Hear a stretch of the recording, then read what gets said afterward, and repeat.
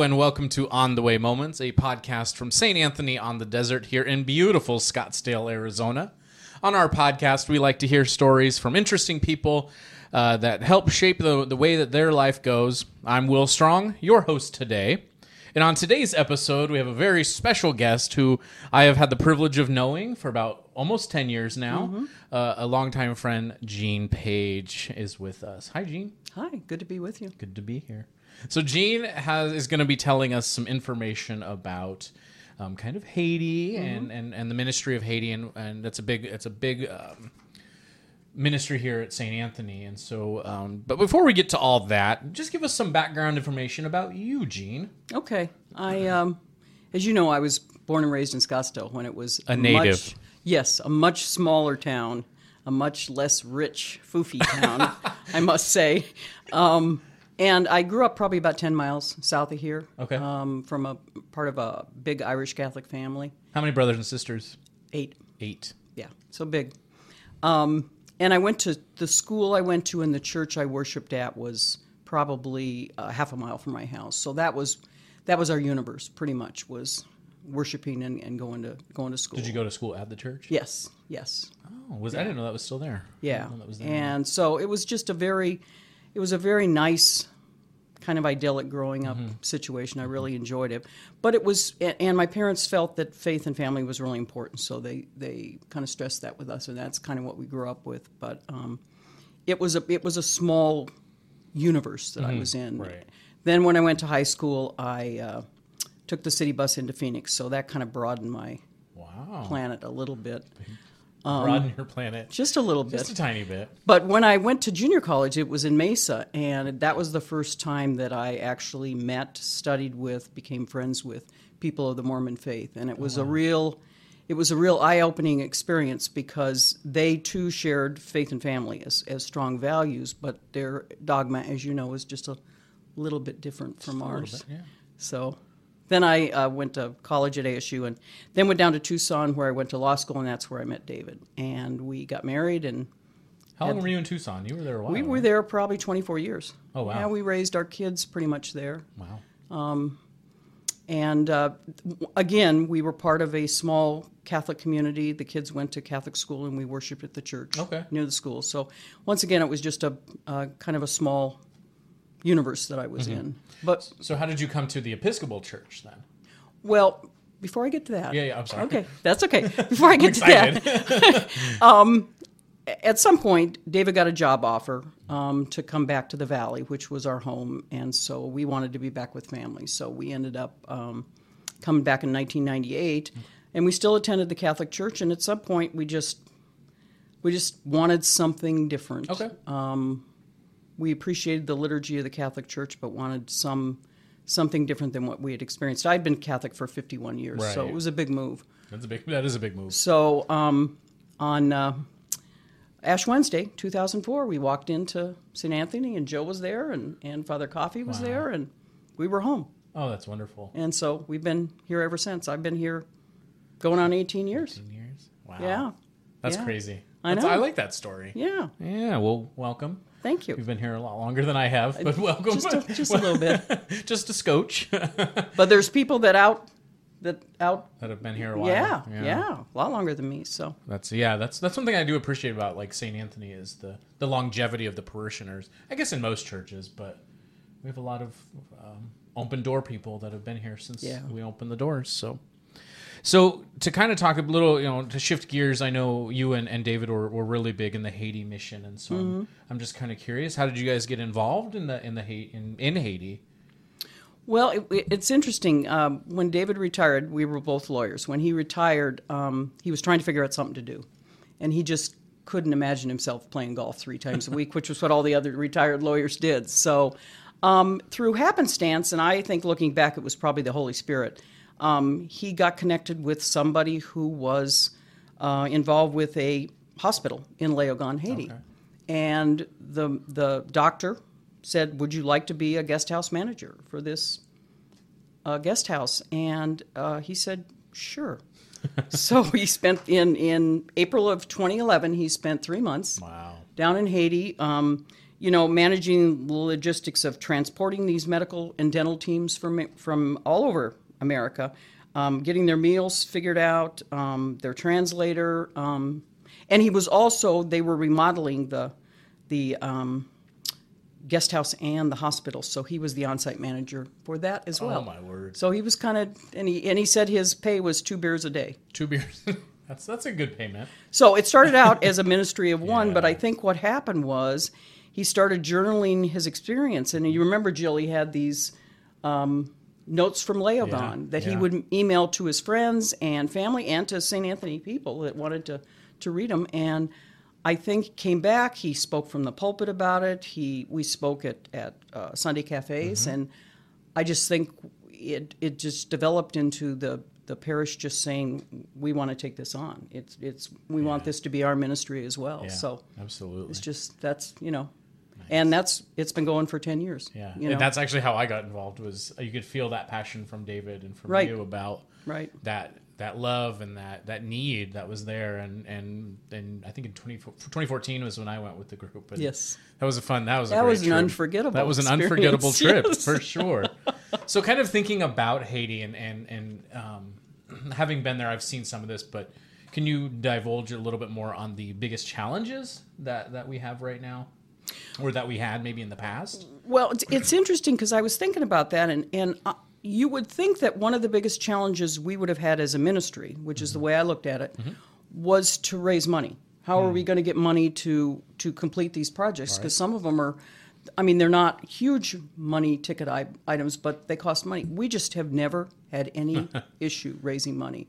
In fact, recently we were short on a project we really needed to get done, and within a week we just put the word out and we got the money. So I would have thought money would be an obstacle, but it isn't. Yeah. I really think one of the obstacles we face every time we go down there, and in dealing with our friends in Haiti, is we have this American mindset about, we have this plan and we're going to go down there and that's the plan that's going to, and we know that we need that the Haitians need this because this is what we have here. Right. And we also think, well, we have this plan and so it's going to work, and there's the American plan, and then once we get down there, there's what happens in Haiti. And the two are very often not the same. Not the same. So I think one of the obstacles everybody who's gone down there has had to overcome is this: you've just got to be flexible. Yeah. You just got to trust that it's going to get done. Yeah.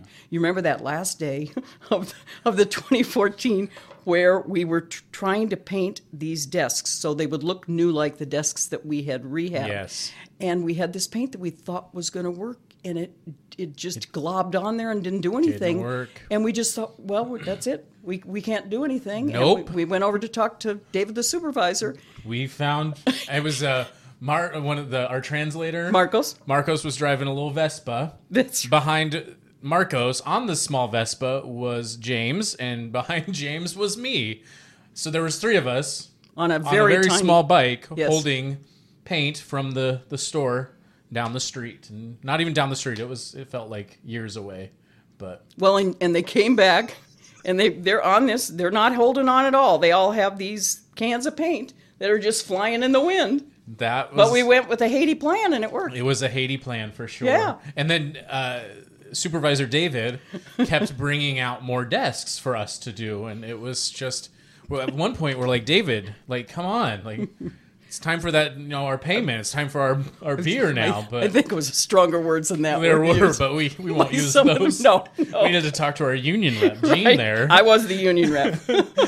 Oh man. So that is very true. I think for me, who I like plans, I like things in order, and then getting there, it was like, oh. And I had done mission trips many times here in the U.S., but you're right. When you go to a different country in Haiti, it was just like, okay, today we're doing this, and we're going to have to pivot a little bit, or, all right, it's 4 a.m., we get an hour of air conditioning, let's use it. Right. And go. And so that was for sure. I like that. But yeah, the money thing, I think that's a great thing that that was a big challenge. Yeah. That wasn't a big challenge. I was thinking of our most recent trip, Jill, when we went down and we were painting the science lab. I don't know if you remember this, but at one point I was entrusted with the science lab keys. Pierre Sonley had gone to Port-au-Prince, and so he gave them to me, and of course I put them in my backpack. and I put the backpack inside the science lab, and we were all outside painting the outside of the science lab, and there was this gust of wind and this very, very hard push of the door, and we realized the keys to the science lab were locked inside. So did you have to break a window? No. Tatai, who you remember, he was the cantor and also our jack of all trades, got this PVC pipe, and he just put it through the slats and got it under my backpack and pulled the backpack out, and within 2 minutes we had the science lab open. Wow. But all of us Americans were just sitting there going, well, we don't know what we're going to do. We don't have a solution. I guess it's time to go. Right. and he just did it. You know? So, once again, our plan, Haiti plan. Seriously. You know? Seriously. They very often aren't the same. Are not, so for sure. So kind of like looking about, we talked about challenges. What are some of the greatest joys? Oh, I would have to say the friendships that we've made. I would have to say the people we've met. They're just remarkable human beings, and we have some very deep friendships from the people that we met, some of us 10 years ago. Yeah. I really think that but I've always thought relationships were as important as anything we would paint or rehab. Oh, I agree. For sure. Yeah. For sure. If you don't have that, it you're doesn't just mean anything. there to paint. And right. Yeah, if you don't have that right. depth of... I think of one of my favorites that Sunday. We got there in 14, and we had decided we were going to plan a meal. And awesome idea, but the church was maybe 100 yards away from the kitchen. As the crow flies, not a quick 100 yards. No. I mean, it was literally down some steps, up some steps, back and forth. So already it's 90 degrees plus 100% humidity. We're in ties and nice shirts and Sunday clothes, and we realized, well, how are we going to get this down here? Right. And I think Supervisor David said, we got to haul it.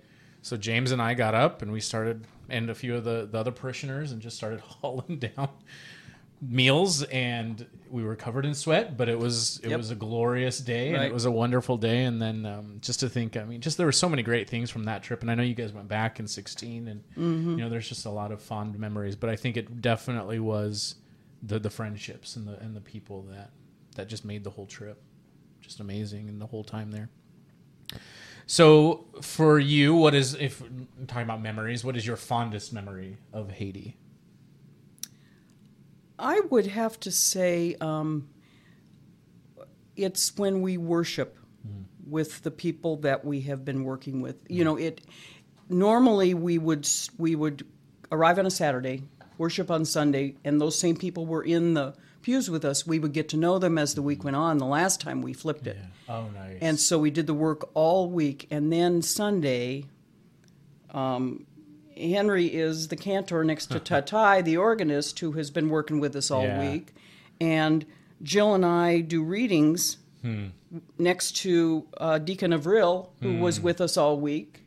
And Per Sonley was with us all week. And it was just amazing to see these people that were not only our friends, but are working alongside us, and then their deacons and their cantors and their...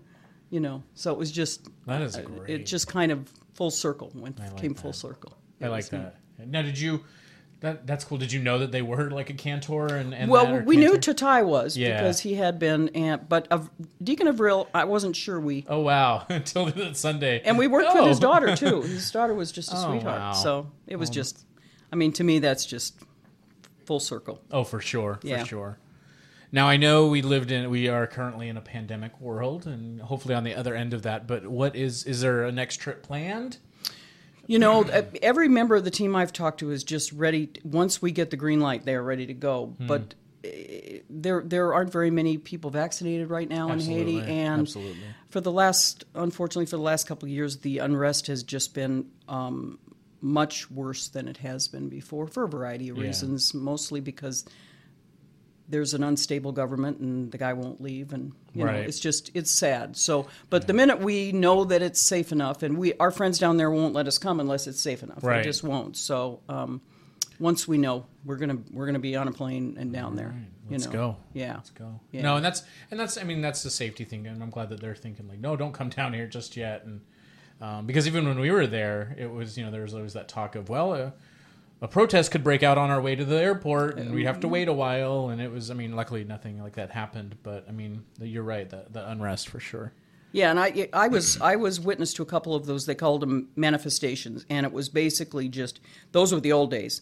They would just be angry about something, the cost of gas or whatever, and they would just burn some tires in the middle of the road. So then you'd have a driver that would just go up onto the sidewalk, past or wait until the UN said we could go by. Okay. But that was then. It's a lot now. It's a lot worse now in some ways. That's so sad. That's sad. We just have to wait and pray for them. Pray for them for sure. Yeah. So aside from maybe getting there, what are the greatest needs right now for what we can do here? Well, pre-COVID, we very often would we would gather over-the-counter medications because the hospital always needs those. Okay. Jojo, the pharmacist, was sending us a list of what they needed, and we would ask the congregation. We'd ask.